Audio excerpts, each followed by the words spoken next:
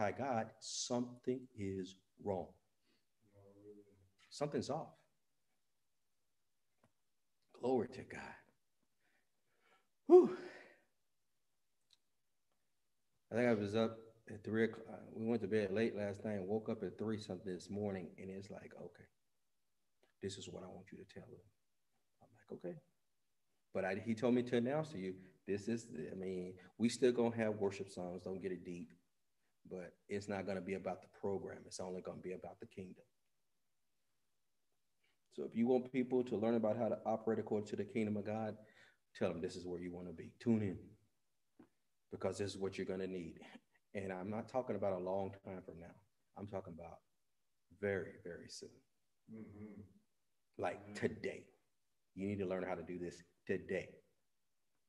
You know, people say in the Marine Corps, when did they teach you about how to fight the enemy? Day one. They teach you how to fight the enemy day one. You know how you got to fight the battle first? You got to win the battle up here first. So the first 9 weeks, they just working on reshaping your mind or your way of thinking. Because if you go into combat with that old way of thinking, you're going to get killed and you're going to get somebody else killed with you. It's not until like the 9th week before they ever put a weapon in your hand and teach you strategies for combat. The first week, which is called formation week, is just to get you understanding you are no longer a civilian. You're no longer a civilian. Now you're a Marine.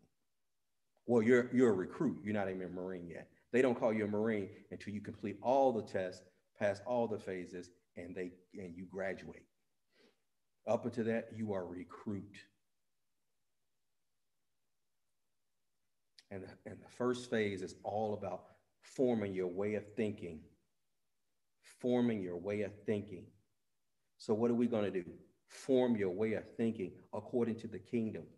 Not according to some book so-and-so wrote, not according to some word that prophet so-and-so wrote, because the prophet only gives you a snapshot. I know, because we operate in that where you get a snapshot. You never get the full picture, ever. The only one who's ever given a picture, a more detailed picture of what was going on, was Jesus. A man only gets a snapshot.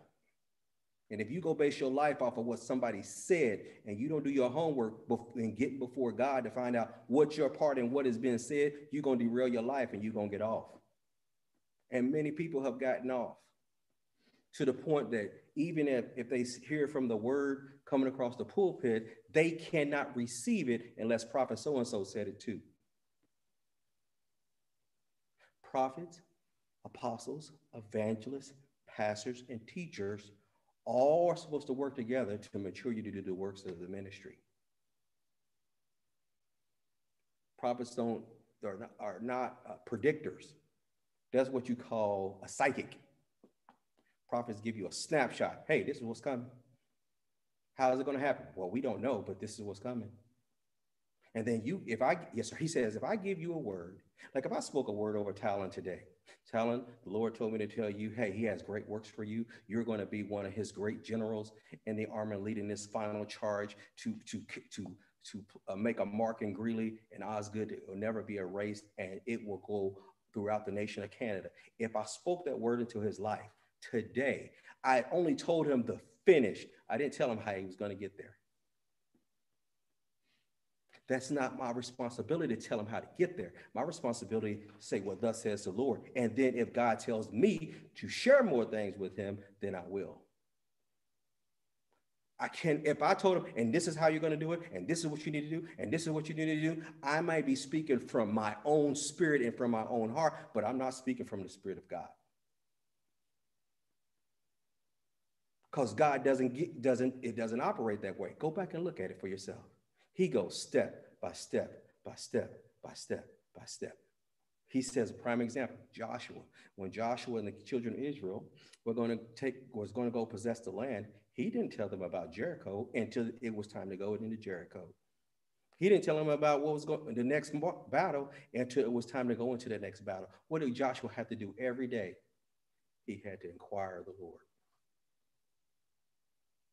When God told Noah to build the ark, Noah This is what I want you to do, and this is how I want you to do it. But what did Noah do?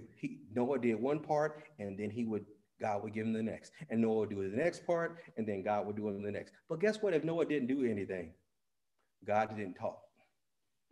Why? Because you haven't done the last thing I told you to do. And he says, to tell my body that you are looking for me to tell you the next thing. He said, you haven't even done the first thing I told you to do. He says, you're deceived if you think he's going to tell you the next and you haven't done the first thing he told you to do. As parents, if I go tell you to clean your room and you talk about you want to take the car out and hang out with your friends, but I can't even get you to clean your room, how can I trust you to go out and do everything you're supposed to do in the car? It's a process. We talked about this last week. With God is faithfulness. Is how you get promoted. Not okay, you did that one time and then you don't do anything else. No, God says it's your faithfulness. Are you faithful over the little things? And then I can make you rule over that which is much. But if you're not faithful over that which is little, I can't make you rule over that which is much. Why? Because you won't be faithful to it. That's what he said yesterday, did he? Said that yesterday in the meeting. That was one of the words I got to give to them. Consecration doesn't mean to add more stuff. Consecration means I'm going to have you begin to remove things out of your way that have become obstacle. He says some people are in so many meetings now, they don't have time for God. Do you know you become so busy doing the things of God that you don't even make time for God? Pause and think about that for a second. You're so busy doing the things of God, you don't have time for God. And you think because I'm doing stuff, I'm being effective. God says you are not. You are using a lot of energy and getting very little result.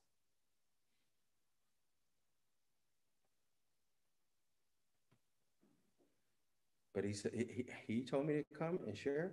So I'm doing exactly what he told me. He was saying, this is what I want you to tell my people. So busy does not mean fruitful. Busy does not mean fruitful.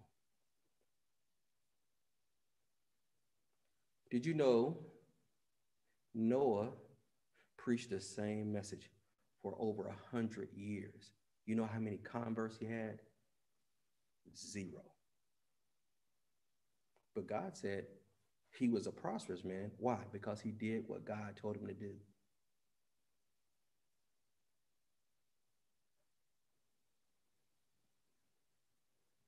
Anybody interested in doing what God told him to do?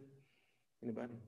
Anybody interested in doing what God told him to do or what society says you should do?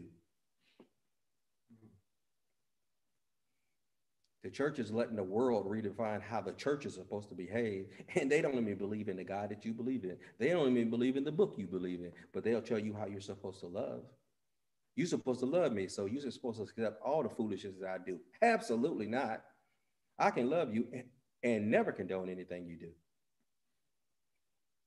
Love is unconditional. It means my condition of loving you is not based off of the level of crazy you got going on in your life.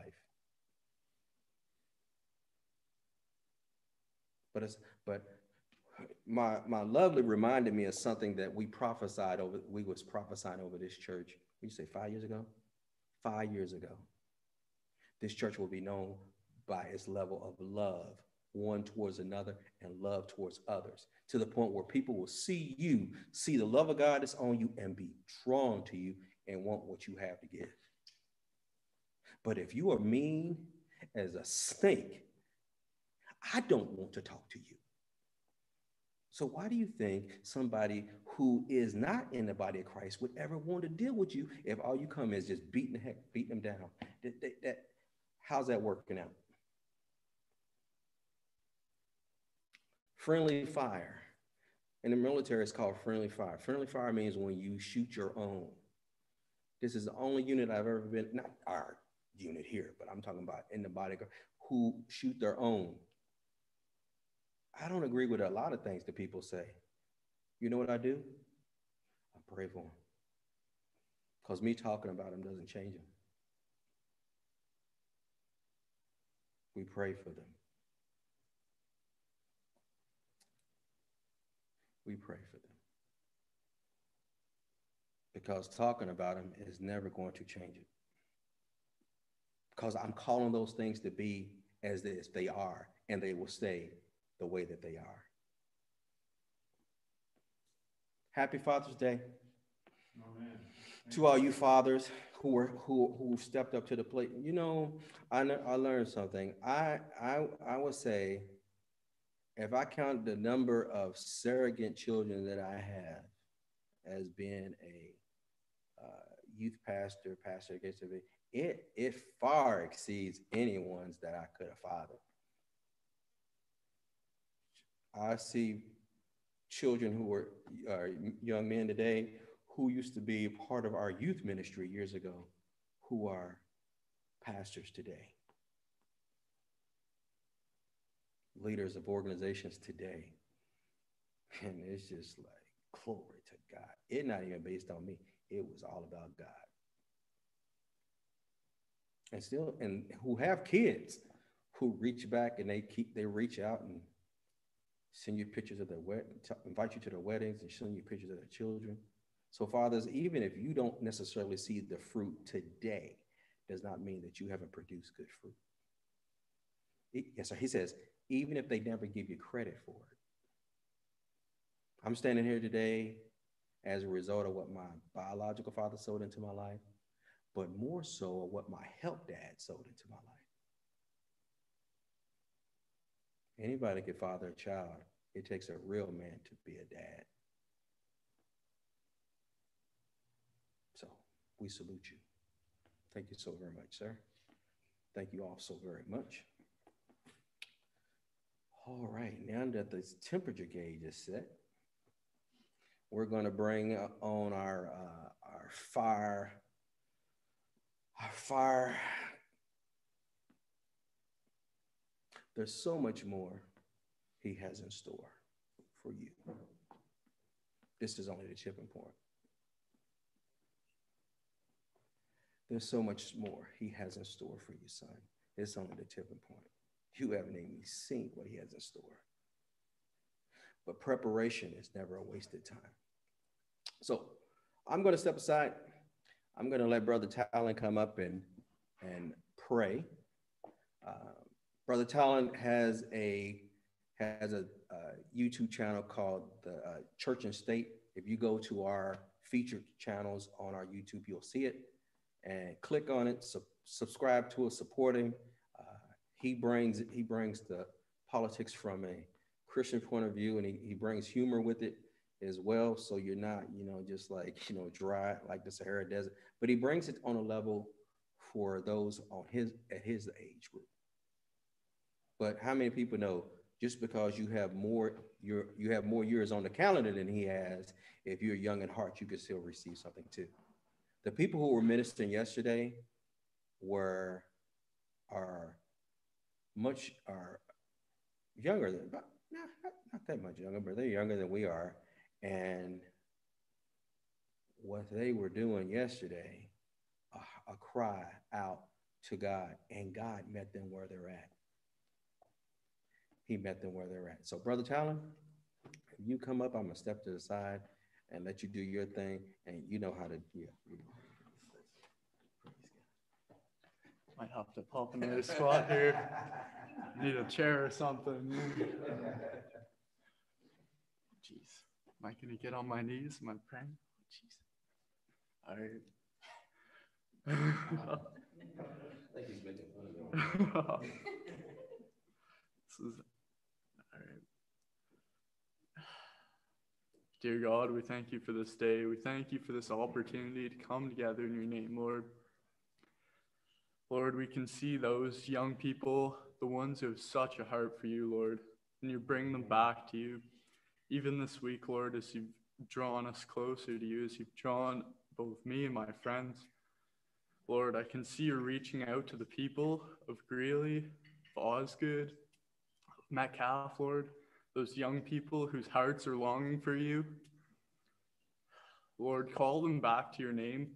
Bring them back to your law, to your word, to your grace, because they need you more than ever. Lord, fill their hearts with you, Lord. Fill them with your spirit, your anointing, and your power. Lord, more than ever, Lord. Their hearts are crying out for you. Lord, hear their cries, hear their longings. Come into their lives, Lord. Fill them, because they need you, they want you. And for those who don't even know it yet, rise up people, bring them up into the ones whose lives need you the most, Lord. Lord, I can see leaders coming up, even from Greeley and Metcalf, Lord, and from across Ottawa. Let these people speak in your name. Let them go out into the streets and bring more fruit, more Christians, more faithful people for your name, Lord. Lord, we ask that nothing come against them. We ask that no mental illness, Lord, the things that come against them in their own lives, whether sexual immorality, whether it's anything that'll stop them from coming to your name, Lord, we bind it. We come against it in Jesus' name. Lord, it has no right over the minds of these young kids. Lord, that there's such an evil going on around us, and they have everything stacked against them, Lord. But we know that those who are with us are more than those who are against us, Lord. In Jesus' name, Lord, we come against it right now. That nothing will stop them, Lord. That nothing will stop what you've planned for them, that you've planned for their lives, that you've planned for their souls. Lord, it's your desire that none will go to hell. Lord, save these people. Hear our cries. Hear our calls now, Lord. And reach out to those who are doing evil even now.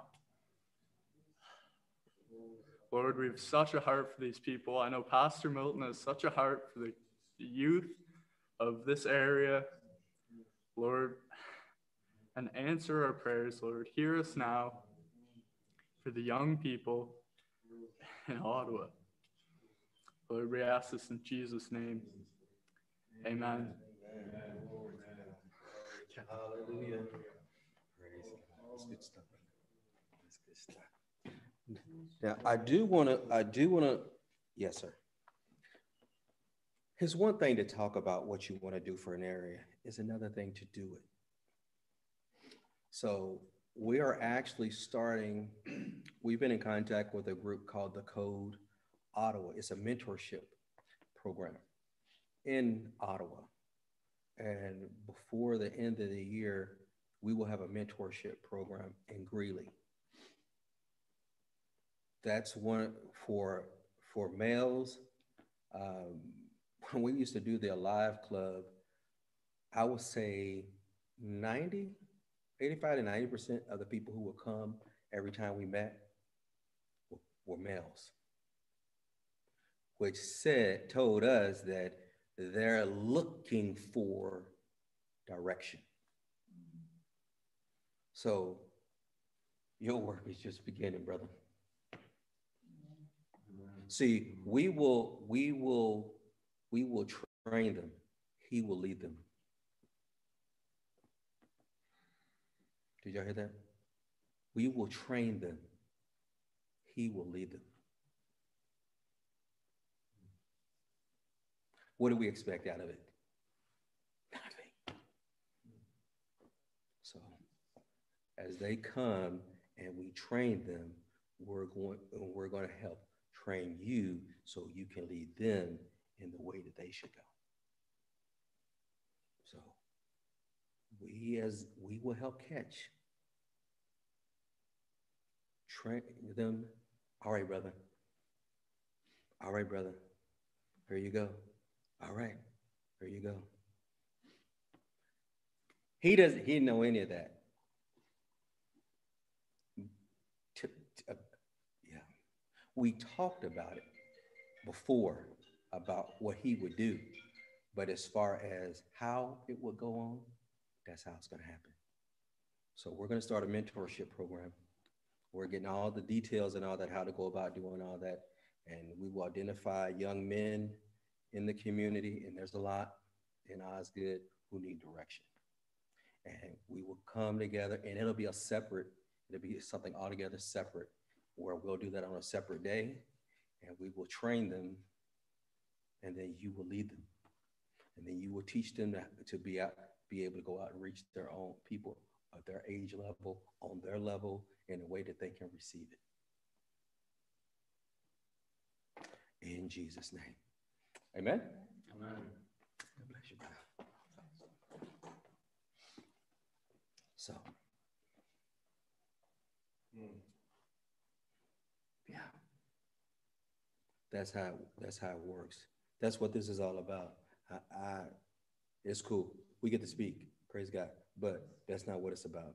Not for me. My MO is easy. Ephesians 4:12, to mature the saints, to do the work of the ministry, to grow the body of Christ. That's it. That's all. Other thing, Sam, as part of our assignment is to turn the hearts of the fathers back to the children, and turn the hearts of the children back to the fathers, and to prepare people ready to meet the Lord. And you and I both know there's a lot of men out there who need to be turned back to their children. A lot of children's hearts need to be turned back to their fathers, and we need to get them prepared to meet the Lord. So we're going to have men who are in our group who know how to train and grow up other men. When I tell you it's not going to be the way it used to be, there is no doubt. Let me hear what I'm saying. I'm not even giving you lip service. We already down the street, around the corner. It's been going on, but it's just hyped up to a different level. There's men. So we have a a group called the unit, and that's what we do. And that's what we were doing before all the COVID stuff hit, was having breakfast with one another, fellowship with one another, and just having men talk. And what happens at the unit stays at the unit. We never tell anybody, not even your spouse.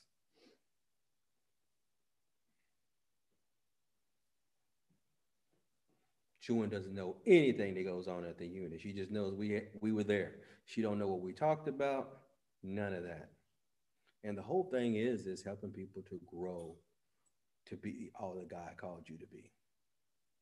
So when it comes to the mentorship program, we're going to need help from men who want to help partner with us to mentor the youth of this community, not just in Greeley, but in Greeley, in Osgood, Metcalf, and beyond. People ask, when they ask, where's the church at? I said, well, the depot is in Greeley. They're like, in where? I'm in Greeley. They're like, you mean like down south and out there? It's like, absolutely. Praise God. Why wouldn't you move to Ottawa? Because the Father told me we're supposed to be in Greeley. So that's where we're going. Anybody ever heard of Rod Parsley? He's a preacher. He's a pastor in the United States, World Harvest Church in Columbus, Ohio. If you go see where his church is located at, when he built his church out there, people thought he was crazy. After a few years, they wasn't laughing because he was right out where God called him to be. And when he first built that church out there, Doug, there was cornfields everywhere. There's still cornfields out there, but they're not everywhere because that church is outside the city of Columbus, Ohio. People thought he was crazy.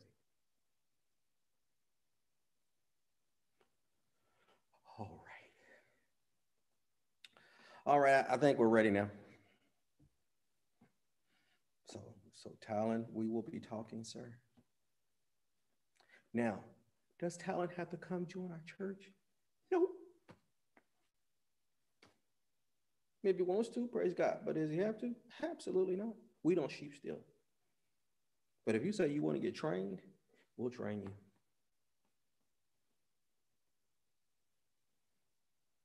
We'll train you. And then say, all right, get out there and get to work.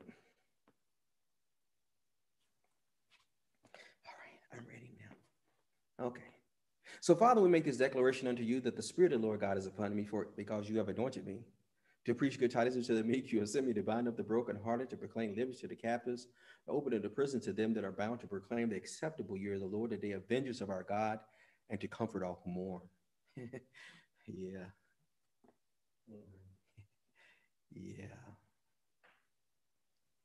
To appoint unto them that mourn in Zion, to give unto them beauty for ashes, the oil of joy for the to appoint unto them that mourn in Zion, to give unto them beauty for ashes, the oil of joy for mourning, the garment of praise for the spirit of heaviness, that they might be called the trees of righteousness, the planting of the Lord, that he might be glorified. Yeah. Yeah. Yeah. Yeah. Yeah. And they shall rebuild the old ways. Yeah. And they shall raise up the former desolations, and they shall repair the waste cities, the desolation of many generations. Father, we give you glory, honor, and praise, and thank you for this opportunity in your word. We thank you that our preaching and teaching will not be with enticing words of man's wisdom, but Father, let it be a demonstration of spirit and power. Holy Spirit, you're already here. Continue to move up and down each and every aisle. Touch each and every person across the airways, each and every household represented here. Let it be all of you. I have decreased that you may increase. Have your way. In Jesus' name, amen. Amen.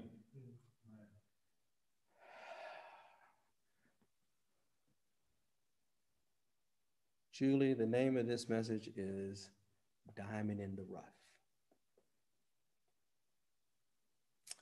You are a diamond in the rough. Jerry, God told me to remind you of this. He says, I came that you may have life in abundance to the full until it overflows. So if you are not experiencing life in abundance to the full until it overflows, we're going to talk about today, why is that not happening? See, when I'm talking about diamond in the rough, what I'm talking about is someone or something that has hitting exceptional characteristics or future potential, but currently lacks the final touches that would make them truly stand out from the crowd. See, you have all the potential. You have all the characteristics. You have all these things on the inside of you, but you only lack a few little things that will cause you to stand out from the crowd.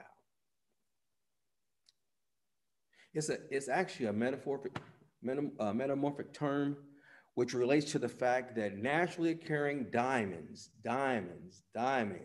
are quite ordinary when you first see them in their original state. And through their true beauty as jewels is only revealed, I realize, through the cutting and polishing process. That's sanctification. That's consecration.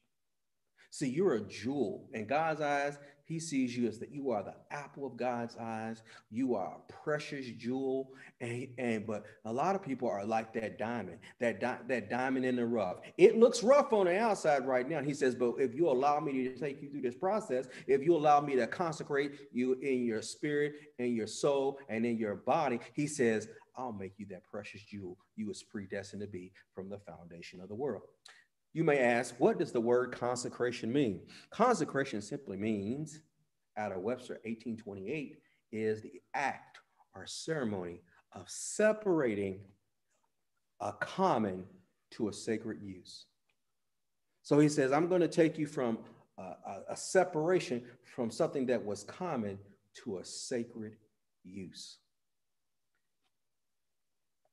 Or of devoting and dedicating a person or thing to the service and worship of God. See, God is saying, I want to consecrate you. I want you to let me take you through this process of consecration in your spirit and in your soul and in your body, because I have a purpose for you from the foundation of the world. I had a plan for you from the foundation of the world. It doesn't matter what it looks like today. It doesn't matter how many times you fail. It doesn't matter how many times you missed it. It doesn't even matter how many times you bumped your head. Father says, I have a purpose and plan and process for you. And if you allow me to take you through this process, he says, I'll have you coming out like gold.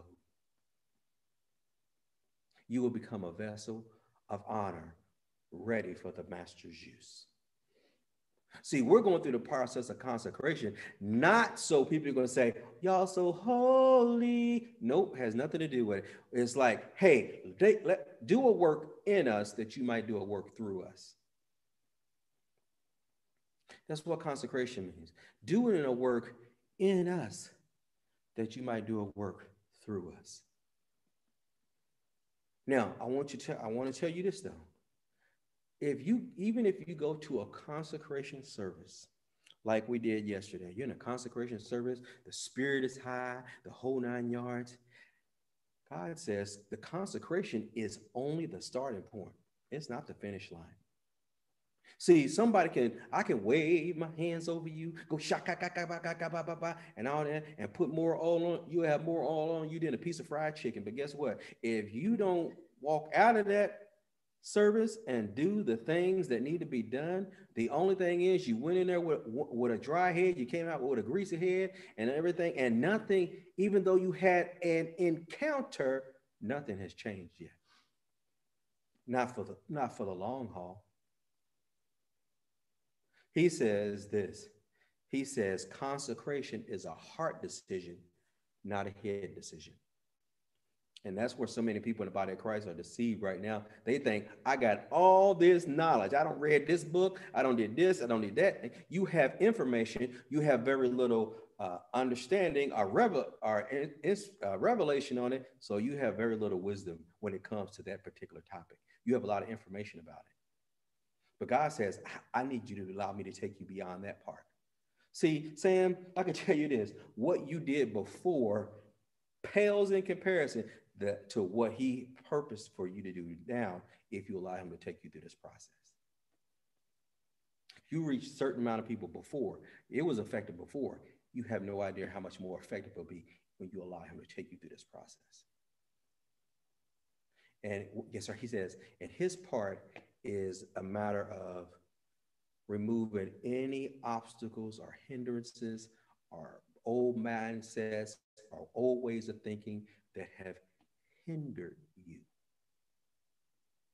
that distract you, that keeps you from going all into what it is that I've called you to do. See, we had this conversation with pastors yesterday, and this is what we've been telling them for the last month. No shame. No shame here. Doesn't matter what you've done. No shame here. And the reason why is this. If the adversary can keep you in shame, he never has to worry about you doing all God called you to do. Because I can't do that because somebody's going to find out I used to be an alcoholic, or somebody's going to find out I used to be a homemonger. Somebody's going to find out I was molested as a child. Somebody's going to find out I've been married 20 times. Somebody's going to find out. Somebody's going to find out. Somebody's going to find out. Guess what? If people talking about you and they point one finger at you, they got 3 fingers pointing back at themselves because they got just as much junk in their closet as you do. The only difference is you're beginning to clean your closet out. Can I get one amen? And it's Presbyterian, Catholic, Pentecostal, Apostolic Church this morning. Glory to God. If you don't let God clean your closet, anybody ever moved and you find out, where did all this junk come from? Anybody ever moved and find out y'all had more junk than you realized that you had? Just like bags of just stuff. You can't even fit it no more. You wore that shirt when you was in high school. You can't even get your pinky finger in that shirt right now. I'm gonna get back to that size. Okay. I'm not saying that you can't, but I mean, okay. Some guys still got that old, that rusty old thing that they move it, take it from house to house. There is no chance, there is no resurrection life in that thing. You need to let it go. You need to let it go. And see, consecration is all about, getting stuff, removing stuff out of the way. You said, Pastor, give me a scripture verse on this. Okay. Hebrews chapter 12, verse 1 says this. He says, lay aside. It didn't say God was going to do it. It says, laying aside every weight. Now, weights are not sin. Does not necessarily have to be a sin.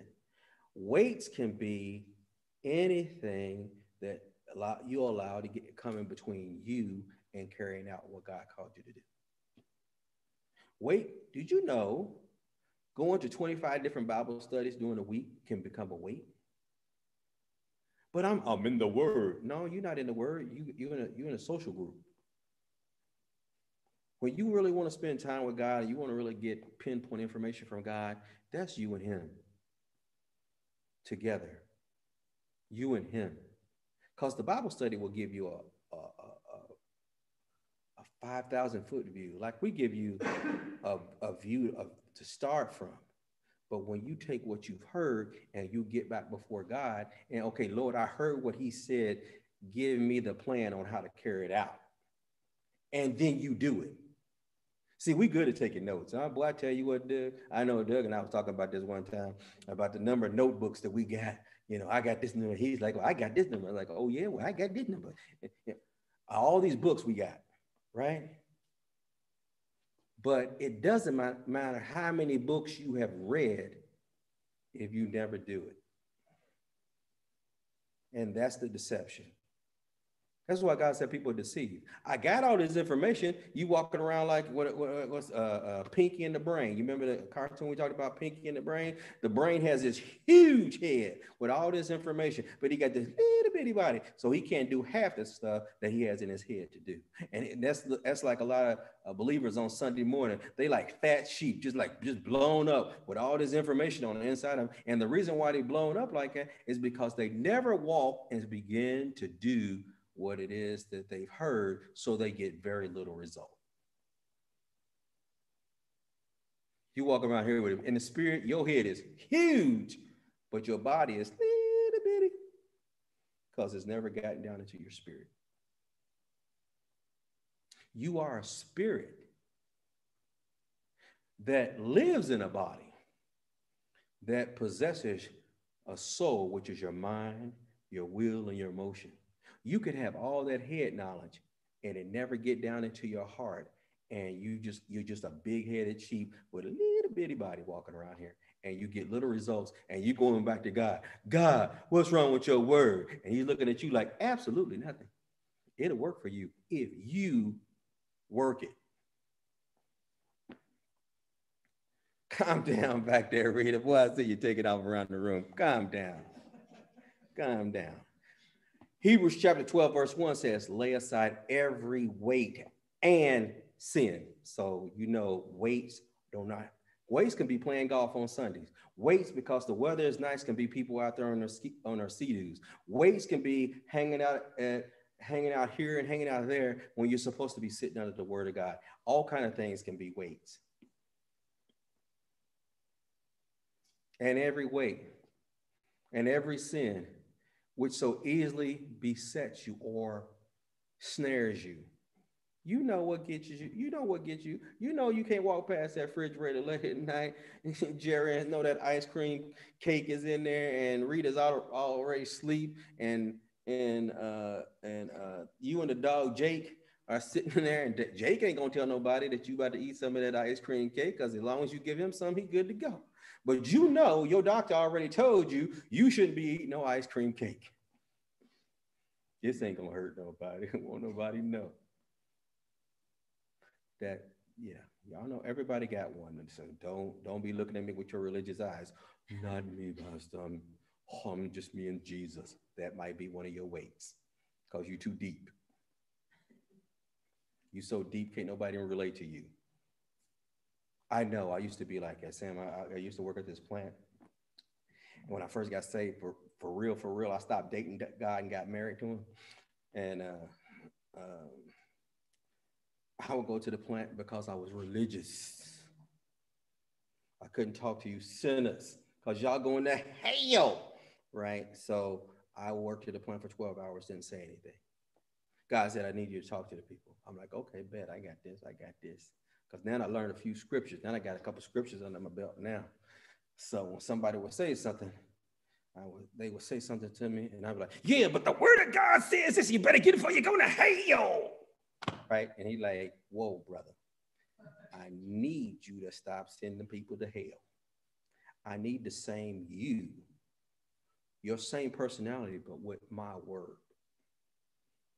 So my weight was I had a legalistic mind because that's what I knew. I knew of God. I knew some of God's word, but I didn't know how to live it. So legalism was my weight. And then when I came back next time, Tyler, I got him this time. I was ready. I was ready for him. When they came and like, hey man, and I said, hey, how you doing? Because when I spoke, everybody, because I'd already been sending people to hell for the last few weeks. When I said hello, they was thinking like, you about to send me to hell again today. I'm like, hey, how y'all doing, man? What y'all up to? They're like, we good. How are you? Man, I just went to this party, man. Woo-hoo, it was off the chain, man. It was crazy. They're like, really? I'm like, man, they was dancing and singing. Woo. They're like, where is this at, man? We got to go. I said, Word of Faith International Christian Center. They're like, what? I said, it was at church, man. We had a fun, man. It was off the chain. And that point right there, Sam, is when things shifted. Because now I was being the very thing I was learning I was supposed to be, a witness, to be an example. I'm not carrying the weight that you got to be all the way fixed before I can talk to you. You know how many people we won to Jesus? You know how many people, we started a Bible study there. On one shift, it would have cost 3 shifts just by stop being legalistic and be the word. Do the word I was hearing. Walk in love towards them. What does that look like, Lord? Pray for them, but they're heathens. It ain't gonna work anyway, Lord. I'm gonna pray for them. They're gonna go right back there doing that stuff. They're gonna be smoking weed. They probably been going smoking weed while I'm praying for them. What does that have to do with you? Somebody pray for yourself. Somebody pray for you. Somebody's praying for you right now. So lay aside every weight and sin which does so easily beset you, and run with patience the race that is set before you. So God already has a race, a plan, a course for your life that's already been set before you. So you don't have to try to figure it out. All you got to do is go ask him. And I'm gonna tell you, can I tell you a secret? God is always talking. Anybody ever been like, man, something told me to put that dress back, but I look good. Well, not me, but a woman was like, well, I look good in that dress. But you already know if you buy that dress, you and your husband gonna have some intense fellowship when you get home. For all y'all who don't know what intense fellowship is, ask the married couple. They'll tell you what that is. Y'all still in fellowship, but it's intense. And then you get the dress, you wash it one time, it shrinks up and it goes from a large and it looks like a medium. Y'all know what a medium is? A medium is when it shrunk up so much that it looks like you got a small and a medium mixed together, so you can't get nothing in that thing. And you be blaming your husband saying he changed the setting on the dryer. It's not really that he changed the setting on the dryer. You know. So run with patience the race that is set before you, looking unto Jesus, who is the author and finisher of our faith. Jesus is your example. Jesus is my example. See, remember we started it saying he set you apart for a reason. Go to with me, 1 John chapter 3. Consecration. You're a diamond in the rough. How many ladies like diamonds? Any ladies like diamonds? The bigger the better. Be like, big fella, ooh. So y'all can show y'all friends. Bam! Look at it right there. Get your glasses. Get your sunglasses on. I'm about to uncover it. Bam! That light hit it. Be like, woo, girl, you're hurting, right? I don't know a woman yet who didn't like a diamond. She may not like cubic zirconia, but she likes the diamond. Cubic zirconia, for y'all who don't know, is a fake. It looks like the real thing, but it's not the real thing.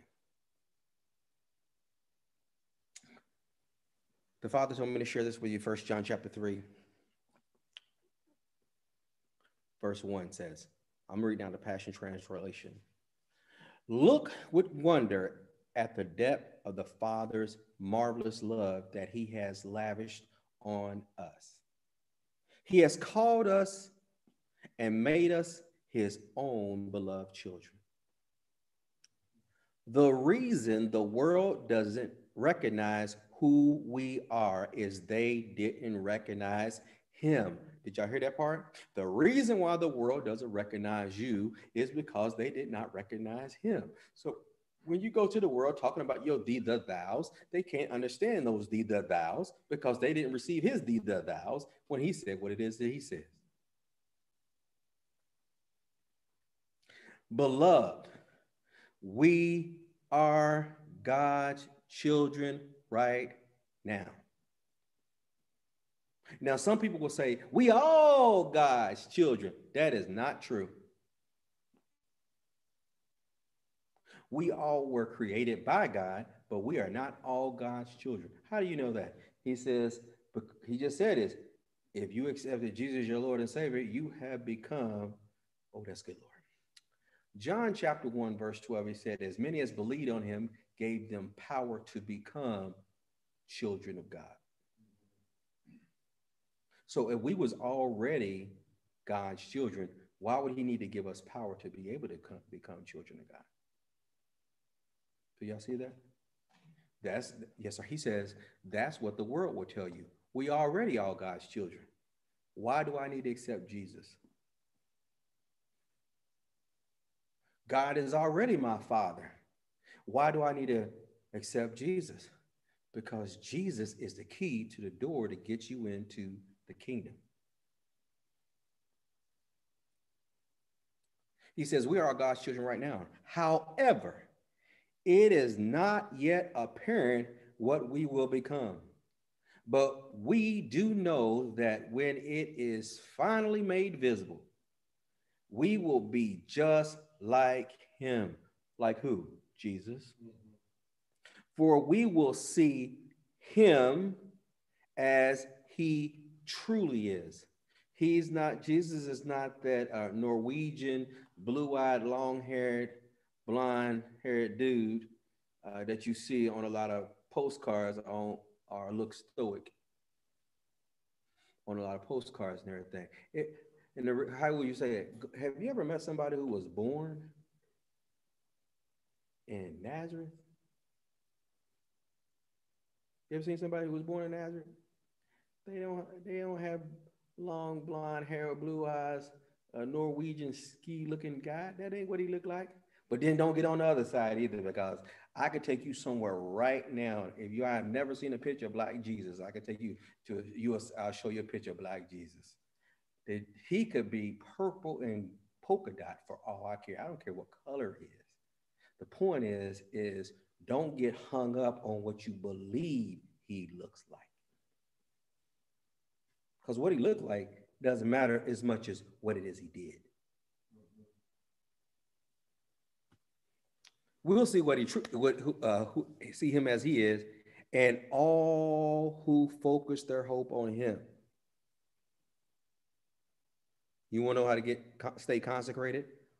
All who focus their hope, earnest expectations on him will always be purifying themselves just as Jesus is pure. Man, in order to be consecration, man, I can't eat this, I can't do this, I can't. No, what you find out is when you get before God and you get transparent and exposed and naked before him, not literally, I'm talking about from a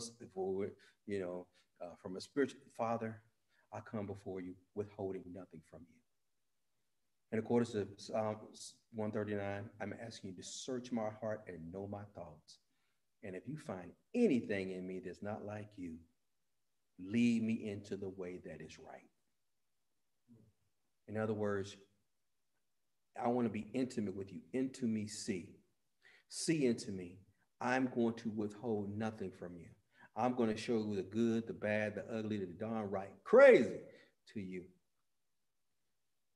Can I let you on a news flash? It's not like he don't already know, but he won't take it from you, but he will accept it from you if you'll give it to him. Like if I reach in my pocket, I'm not going to do it. But if I reached in my pocket, I'm not going to do it, Julian. But if I reached in my pocket and handed someone my credit card, I say, hey, here you go. They didn't take it from me. I gave it to them. God wants you to offer it up to him, not where he would take it from you. And this is the last scripture. God said this in Jeremiah 1:5. He says, before I formed you in the womb, I already knew you. Not only did I know you, Julie, but he also says, I approved of you as my chosen instrument. See, a lot of times, yes, sir, he says a lot of times the reason why people won't go through this process because they believe that God won't accept them because of all the mistakes and issues, and they didn't always say everything right and didn't do everything right. God says, before I even formed you in the womb, I already knew you and I had already approved of you. I had already chosen you as my instrument. He says, and before you were born, Julian, he says, I separated you, consecrated you, and set you apart, consecrating you and appointed you over the nations. So before you was even born, before you even came forth, before you was even a twinkle in your mama and daddy's eye, God says, I already knew you. I already approved you. I already chose you. I've already separated you. I've already set you apart for my use. And all I'm asking you to do is to come in agreement with me so that I can do a work in you, that I may be able to do a work through you. That's why he's telling the church, I need you to get ready now, because when everything starts going down, you're not going to have an opportunity to get ready. You have to be ready. And that's not even to scare people. I'm just telling you, that's what he's been saying. Get ready, get ready, get them ready, get them ready, get them ready. First of all, he's been telling the pastors, you need to get ready.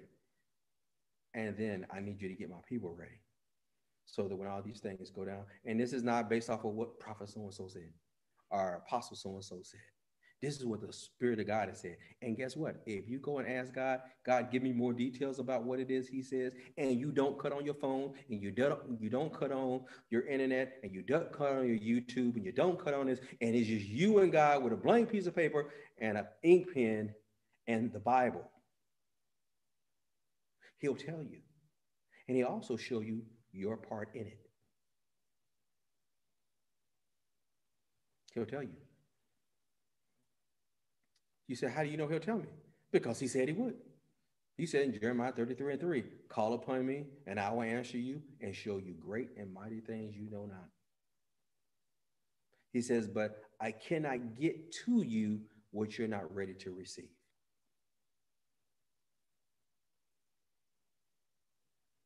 You ever try to talk to somebody and you knew on your job and you trying to tell them the right way to go and they won't receive anything you got to say?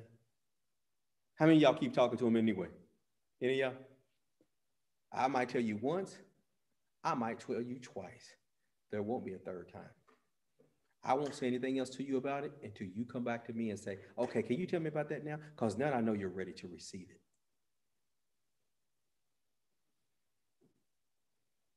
God is the exact same way. He'll talk to you about it, but if you're not ready to receive it, he won't keep talking to you about it. He'll just wait. But eventually, if you won't do it, he'll find somebody else who will do it.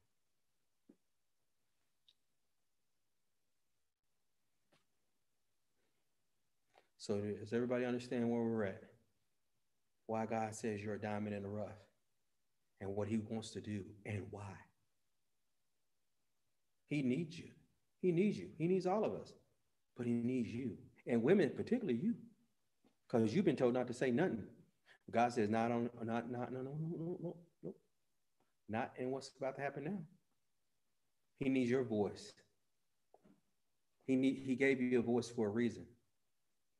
And he appointed you for this season. And deliverance and healing and wholenesses. In fact, I seen this happen, Friday night? Was it Friday? I gave up the date night because June was going to go with her and her co-workers. We're going to go out somewhere, go to eat dinner together. Yeah, there's a couple of them. They was physically distant, so don't trip. They had the mask and they was vaccinated and all that good stuff. But when they got there, it was supposed to be a friendly little dinner, Sam. They got there. And then one of the women who June had only met maybe a couple times, seen her on the Zoom channel, said, I don't know why I'm saying this to you, but I feel like I should just share this with you. And she went way deep about her personal life. So what did she do? She ministered to her. She ministered to them all. And then she had another friend who she ministered to. I don't know all the stuff that they talked about because, again, I don't know. I don't ask. I only get involved if she says, hey, I need you to pray for, she just says, I need you to pray for so-and-so. She doesn't give me all the details. I don't need to know all the details. But this is what she did say. It changed her life.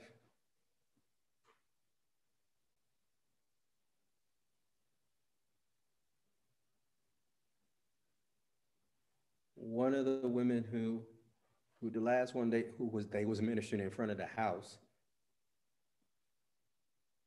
it changed her life. And it answered this question, and if you're watching, this guy cut out this one part section just for you. It doesn't matter what you did before yesterday. It doesn't matter what you did last week. It doesn't matter what you did last month.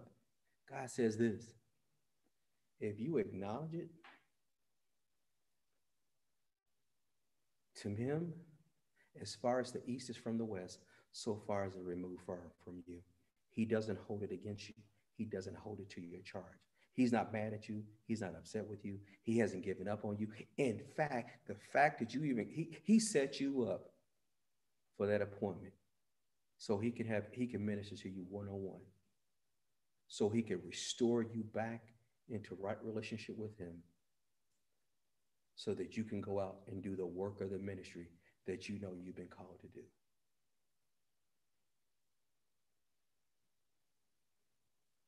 That's where we're at. That's where we're at. So ladies, I'm expecting great things out of you. Sister Joanna, you all will get together and y'all do what y'all got to do, because just like we're mentoring men, there's young ladies who need to be mentored. Some women just need to know that God loves them. Some women just need for someone to hug them and not have wrong motives behind it. I didn't know how to accept hug when I first got in church. Sam, I'm going to tell this and we're done. This dude hugged me one time. I was ready to fight when I first came. You don't know me like that, bro. You better back up off me. Because I had never been hugged by a man like that, because I was guarded because of things that had happened to me in my past. So I didn't know how to receive it. Then I started giving the hallelujah hug, hallelujah, you know, that way back, hallelujah hug. But now, before COVID, we can give you that little, give you a hug, like a real hug, you know, pick you up off. This guy used to pick me up off my feet, Rita.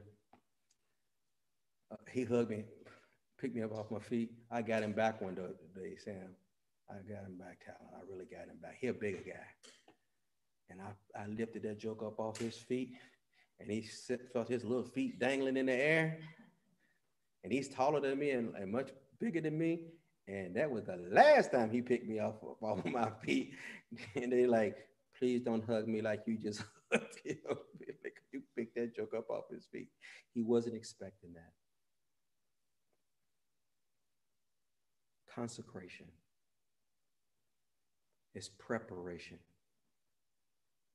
for the assignment to which God predestined you to walk in from the foundation of the world. I'm Milton Jones, and I endorse this message. So if you've never accepted Jesus before as your personal Lord and Savior, you have never, ever let Jesus come into your life, I'd like to invite you to do that with me today. If you accepted Jesus as your personal Lord and Savior, but you know you haven't necessarily been living the life that God called you to live, I invite you to repair that relationship today. If you said, man, Pastor, you don't know what I've done. I mean, I'm high right now. I'm still in the bed with him right now. In fact, after I watch you, I'm about to go get back in the bed with him. I've been living the wrong lifestyle. I've been doing all these stuff. Man, how can God still love me? Because God said this. I loved you so much, I sent my son Jesus to die for you. You have no sin. I don't care how much sin or how crazy it's been that will outdo what the blood of Jesus has already done.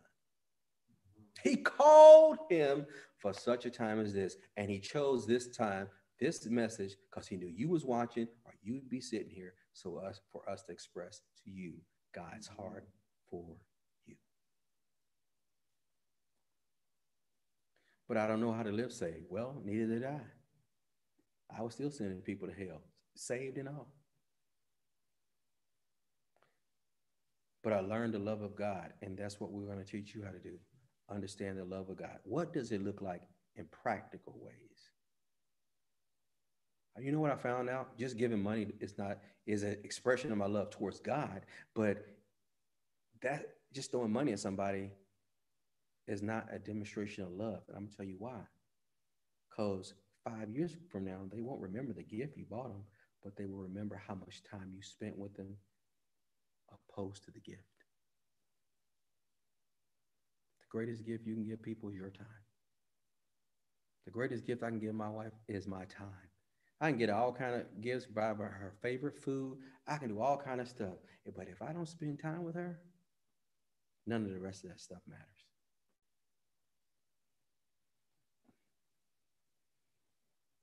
Same thing with God. So husbands, you want to affect your wife's life? Spend time with her and do what she wants, not what you want. So you won't have to watch some chick flicks, but just call me. I can get you some manly movies to help balance that stuff out for you. Glory to God. But do what's important to her. Sow deposits into that love bank. And see, that's what I'm telling you here. When you're coming to fellowship and worship together with us, is so you can hear the Father's heart towards you. So you can go back and spend time with him, and he can express even more of that love towards you. So if you never accepted Jesus, your personal Lord and Savior, you are not in right relationship, I'd like to give you an opportunity to change that today. So repeat this prayer after me. Say it out of your mouth, mean it from your heart. Dear Heavenly Father, in the name of Jesus, I do believe Jesus Christ is the Son of God. I believe he died for me on the cross and carried my sins for me. Lord Jesus, come into my heart. Save me now. I repent of sin. I accept your offer of forgiveness. Fill me with your Holy Spirit. Now, I believe I'm healed, delivered, made whole, filled with the Holy Spirit right now. In Jesus' name, amen.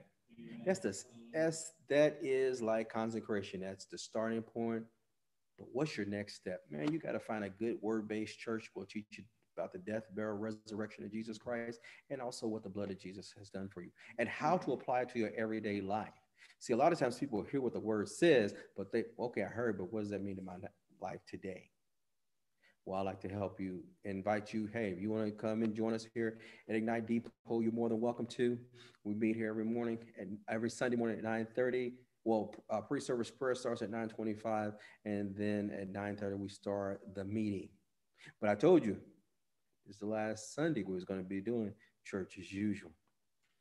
So if you come in here, that means you want to be trained up so you can mature in the things of God, so you can go out and do the work of the ministry and carry out the assignment to which God called you here in the earth from the foundation of the world, to understand how the kingdom of God operates. That's why we're here.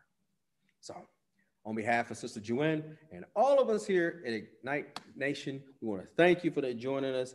Remember this, you was created on purpose for a purpose from the foundation of the world. Now get some time by yourself with God and find out what that is. We thank you for it. We'll see you next week. God bless you. Bye-bye.